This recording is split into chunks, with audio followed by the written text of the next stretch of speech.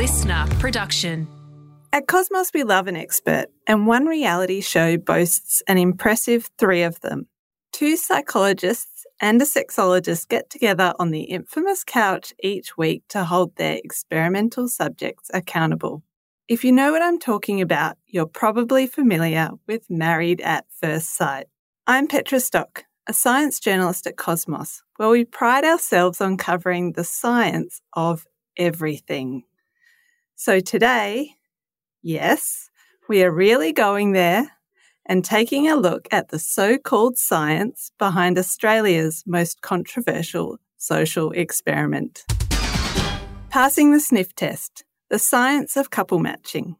One of the show's original experts, Dr. Tricia Stratford, instigated the dirty T-shirt smell test, now a staple of the maths matching process.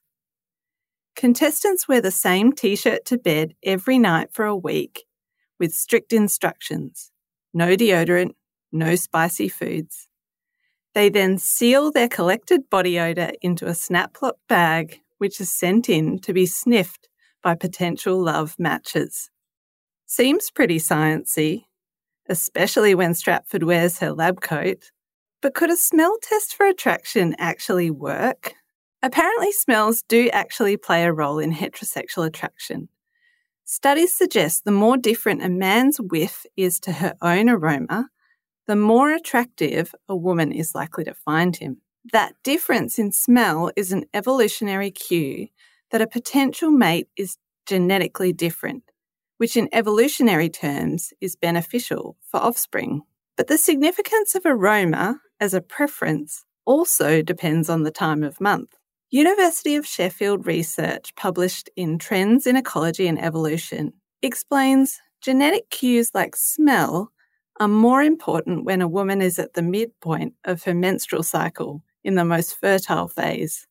For the rest of the period, other dimensions and qualities like socioeconomic factors and personality rise to the fore.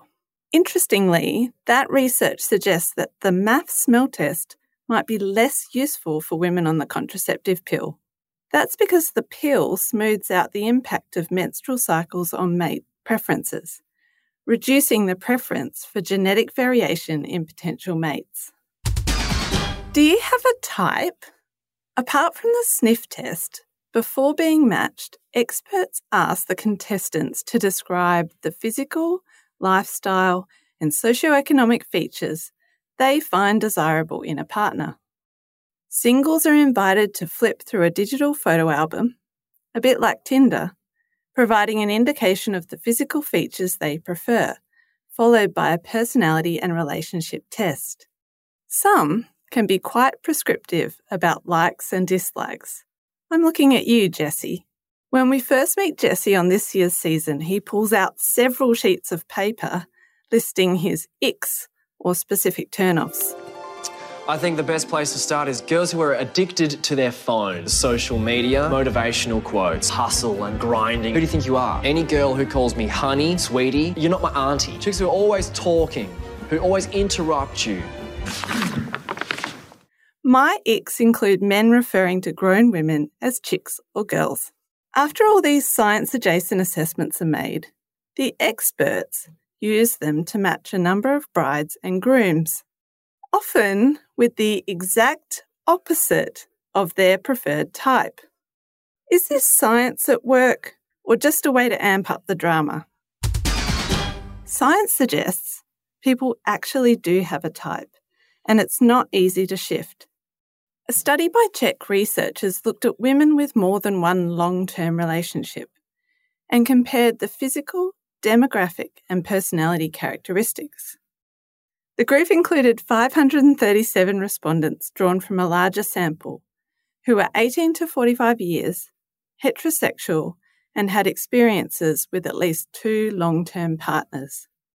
Participants were asked to characterise their long-term romantic partners against 21 characteristics. 3 were demographic, things like size of house, educational level, and age difference.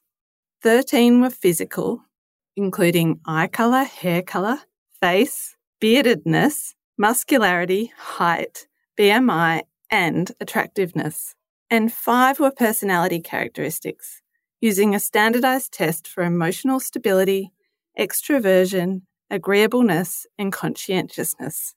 The results show mate choice consistency across different romantic partners was higher than expected across almost all of those qualities, except for facial masculinity and beardedness.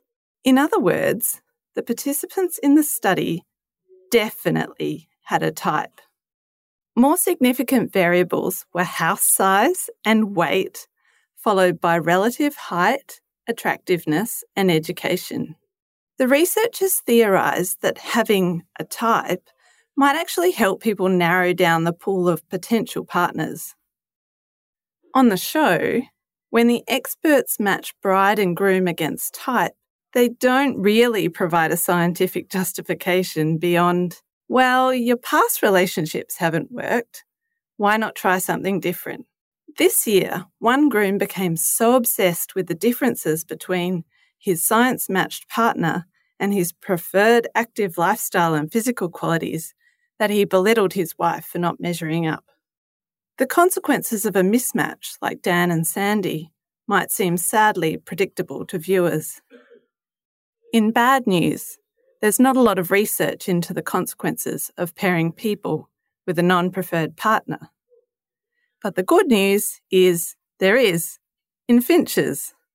Australian research published in the Proceedings of the Royal Society found when female Gouldian finches were socially paired, the biosciences equivalent of being married at first sight, with poor quality mates, the birds' stress levels were 3 to 4 times higher than birds matched with preferred mates.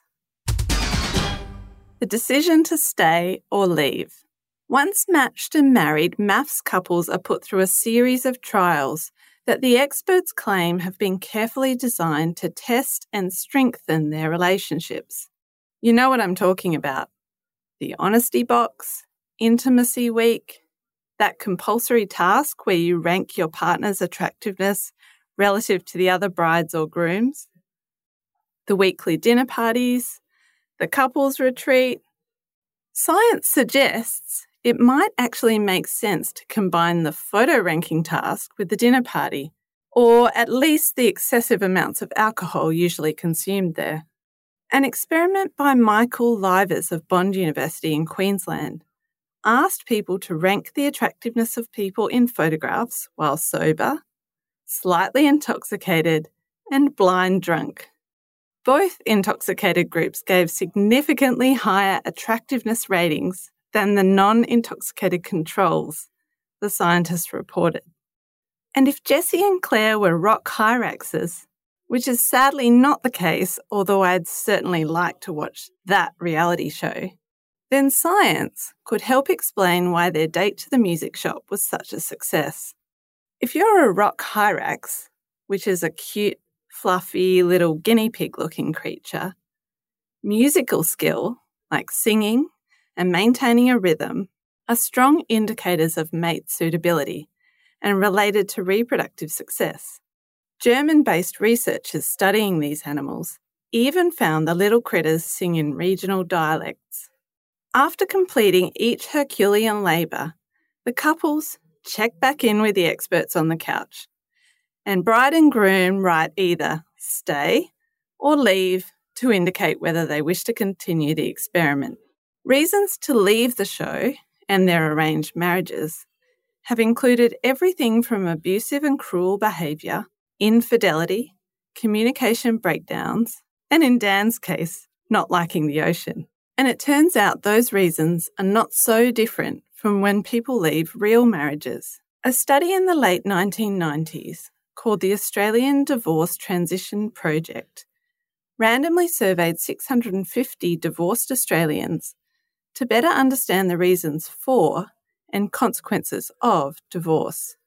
Consistent with other divorce studies, the most common reason people gave for the breakdown of their relationship was communication problems, 27%, incompatibility, 21%, followed by infidelity, 20%. Around 10% each related to physical violence or alcohol or drug abuse. There's no solid evidence yet about fondness for the ocean, though. Not all marriages last. So does a marriage matched by maths experts outperform your average nuptials? The short answer is no. In Australia, roughly a third of marriages end in divorce. The majority stick together.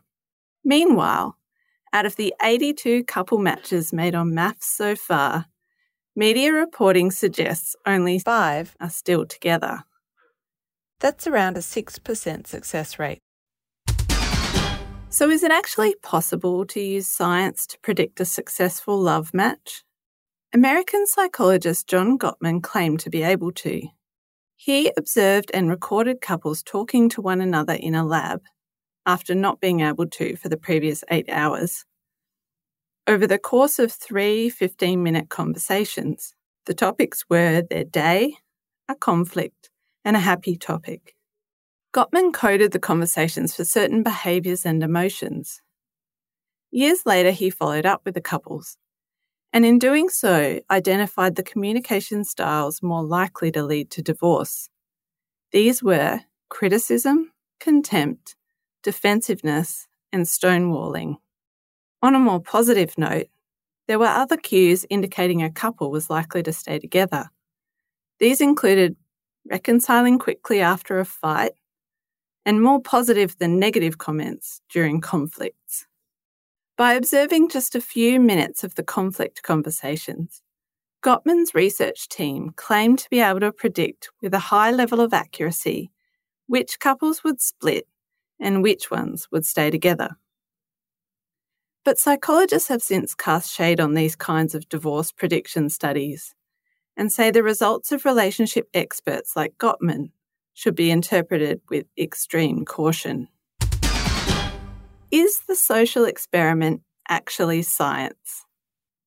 Of course, maths isn't actual science, although aspects, like the sniff test, might be science adjacent, and the experiment almost certainly wouldn't get ethics approval from a university. But whether it's science or nonsense, the show carries on. And many viewers are choosing to write stay for the drama rather than leave for the lack of scientific rigour. But every good love story has a happy ending, so I'll leave you with this. Psychologists at UC Davis found that when people are in love, they look at one another and their hearts actually beat in sync. Maybe something for next season. For the latest in science news, don't forget to check out the Science Briefing, also available here on the Listener app, and head to cosmosmagazine.com for more science just like this. Otherwise, we'll be back again next time for another Science Explained.